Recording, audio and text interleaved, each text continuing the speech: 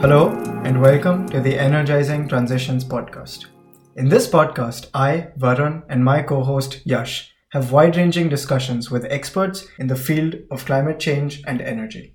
We explore the challenges and opportunities faced by developing countries as they transition to low carbon economies and the role of technology, financial markets, and public policy in driving the energy transition. We hope you enjoy these conversations.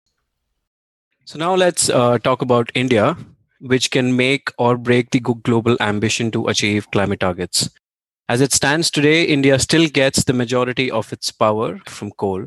And given the recent accelerated deployment of large-scale solar PV and wind, renewable energy technologies still make up just under 20% of the installed power capacity in India, which excludes large hydro. While India may well be on its way to meet the NDC targets under the Paris Agreement, which is 175 gigawatts of renewable energy by 2022. With the Indian electricity demand expected to triple by 2040, India faces tremendous challenges when it comes to low carbon development. So Abhishek, my question to you is, what do you believe are the biggest challenges for India in its ambition to undergo an energy transition at the pace and scale which is required? I like to think of it in terms of avoiding the negatives and not missing out on the positives. So by avoiding the negatives, I mean, this transition will not be smooth. There are a lot of barriers in the way. One key barrier that I can think of, which is really now in the near term, is related to the finances of distribution utilities in India. So if you know anything about the power sector in India, it is a bit of a mess and has been that way since the past couple of decades or so. So it is not based on market principles. Cost recovery is very low. Ideally, when a distribution utility sells electricity at a rate that is below cost recovery level, that needs to be compensated by the government by commensurate level of subsidy. But that does not always happen. So the subsidies might be not adequate or delayed or not there at all.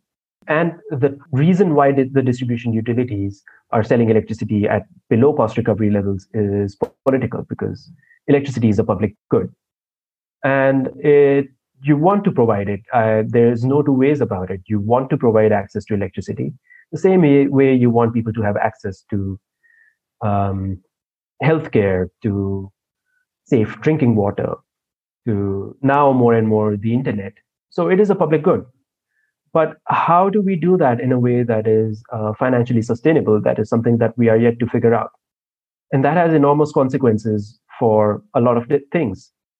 So, for example, as a power generator, if you want to, or as an investor, if you want to invest into power generation, and whether that be renewable or non-renewable, right now it doesn't matter, there is always the danger that because you're selling electricity to these power distribution companies, which are perpetually on the brink of being insolvent and have to be bailed out every 5 to 10 years, who is going to pay you for that electricity? So that could be a major showstopper, or if not a showstopper, certainly something that could delay things by quite a bit when it comes to unlocking the kind of scale of financing and the kind of scale of deployment that we need for renewable energy to meet any kind of ambitious targets we might have. Another negative that we want to avoid is not only do we have to deploy renewable energy, but we also at some point have to phase out non-renewable energy. We have to phase out coal, which is the biggest elephant in the room right now, which constitutes, I'm not sure what the numbers are, but 60 to 70% of power generation in the country. Mm-hmm. And we have to do that in a way that is equitable and just and sustainable, not only due to a moral imperative, but also to avoid any kind of political pushback that might delay the transition. So as we can see with the farmers' protests right now that are going on in the country, India is a strong, vibrant democracy.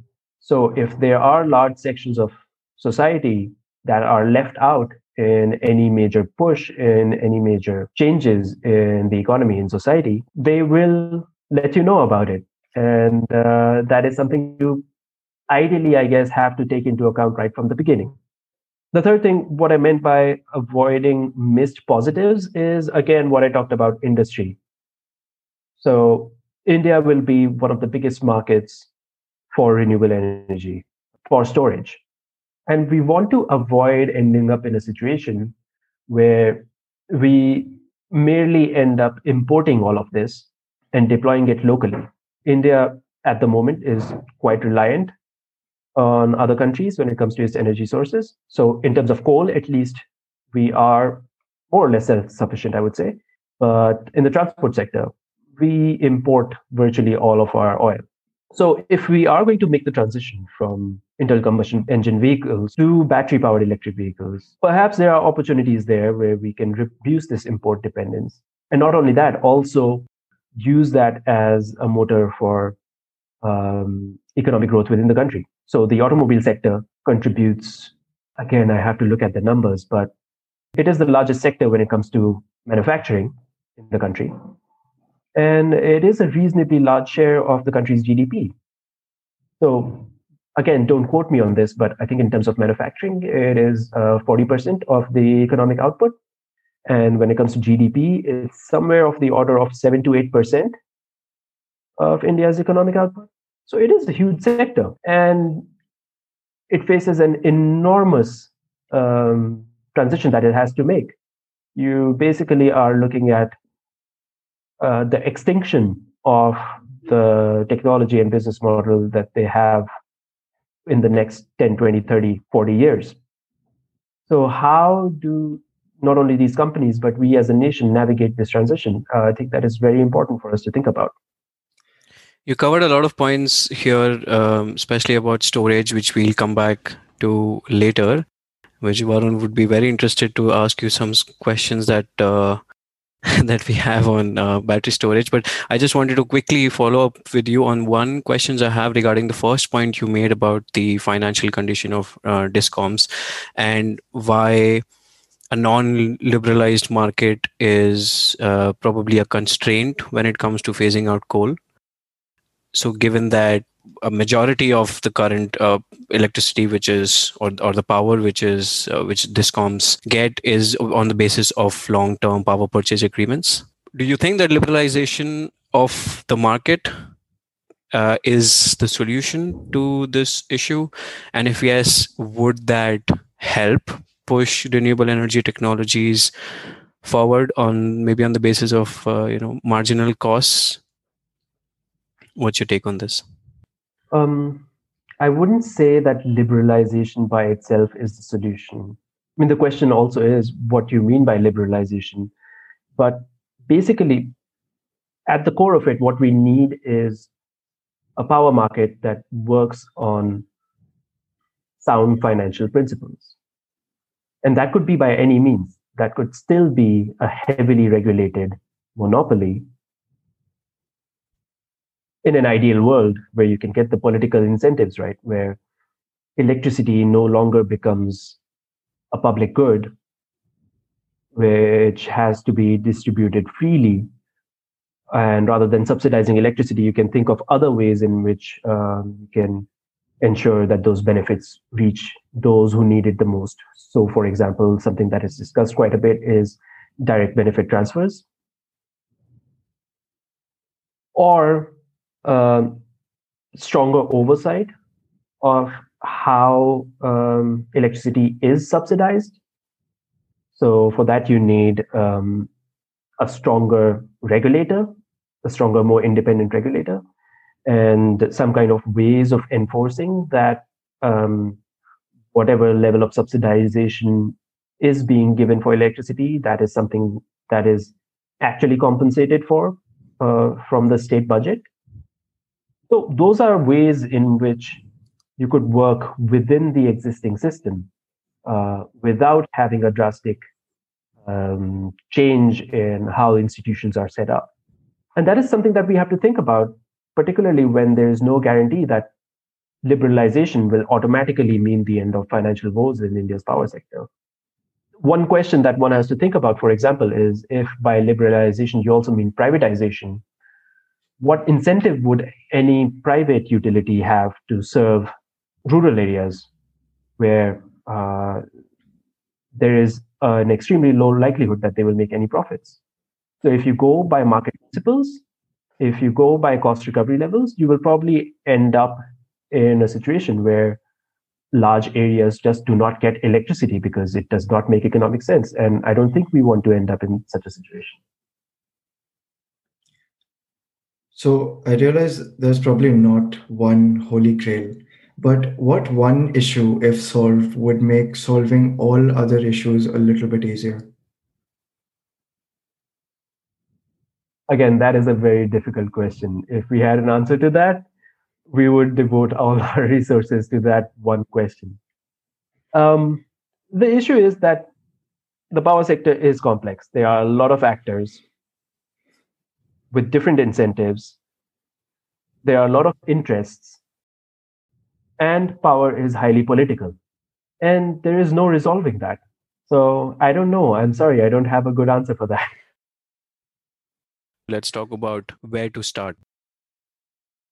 So I'm talking about the what, not the how. And the what is, how do we make the power sector financially viable? And how we want to achieve that, you can think of different ways.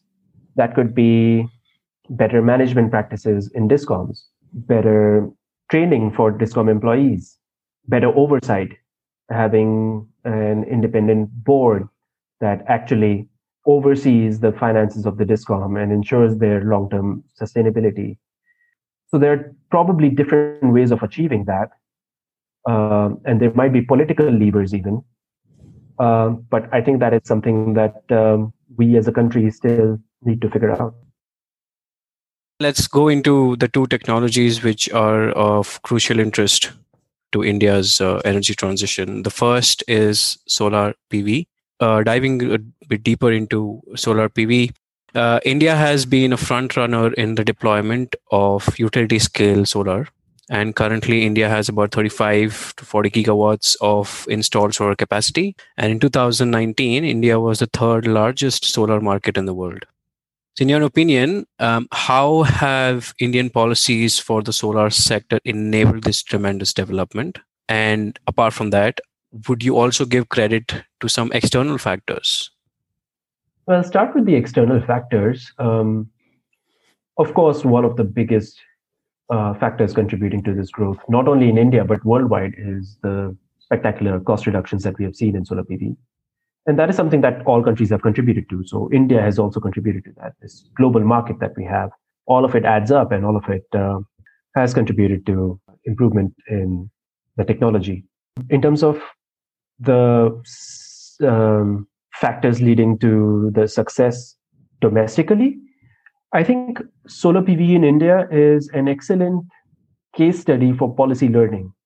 So you have to give credits to the policymakers for constantly adapting and revising policies based on experiences that they've had in the past. Right from the beginning, what we talked about, the issue of finances of DISCOMs, this was something that was at the front and center of thinking when it comes to policy making for solar PV.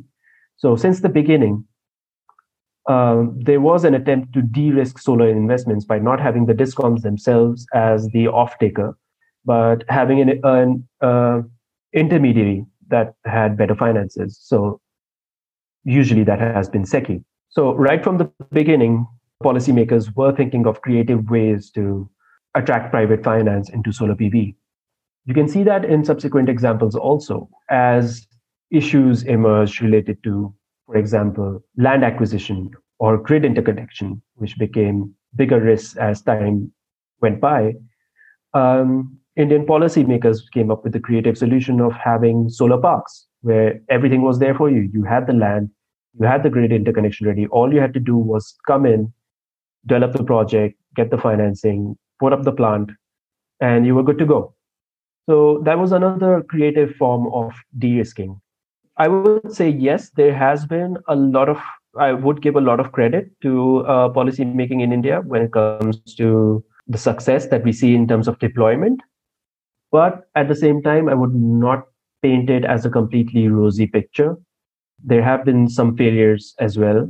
So, right at the beginning, one of the biggest goals of India's national solar mission was also to set up local manufacturing for solar PV. I would not go into the reasons why it failed, but if you also look at the initial auctions, there was a good content, I think around 30%, that needed to come locally when it came to module manufacturing, which was gradually ramped down.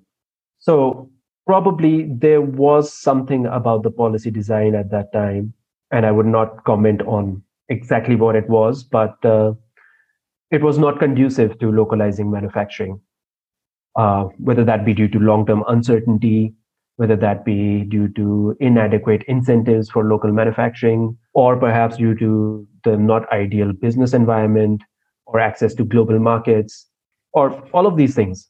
But today we import the majority of our modules from China or other countries in East and Southeast Asia. So that is something that we failed at.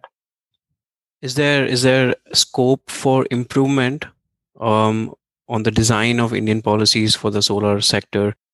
And I mean, you can keep it brief, but I just want to know if there is any one specific key improvement that comes to your mind when you think about the Indian solar sector and how to better incentivize maybe private developers. If there is a hurdle to that, in fact, if you think of increasing the installed capacity, which is currently at 35-40 gigawatts, given such ambitious targets that India has. I think there's always scope for improvement. If you look at the story so far, it is a story of constant evolution, and it's likely to stay so in the future.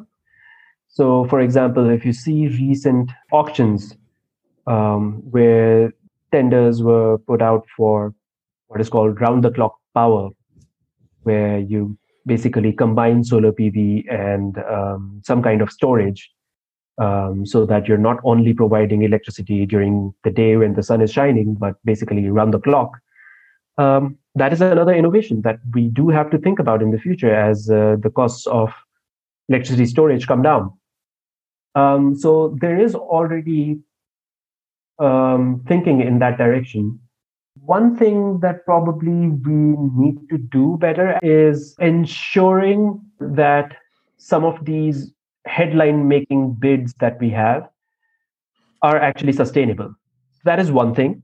Not only looking at one number, which is the bid price, but also looking at probably other financial metrics. So what is your leverage? What is your debt service ratio?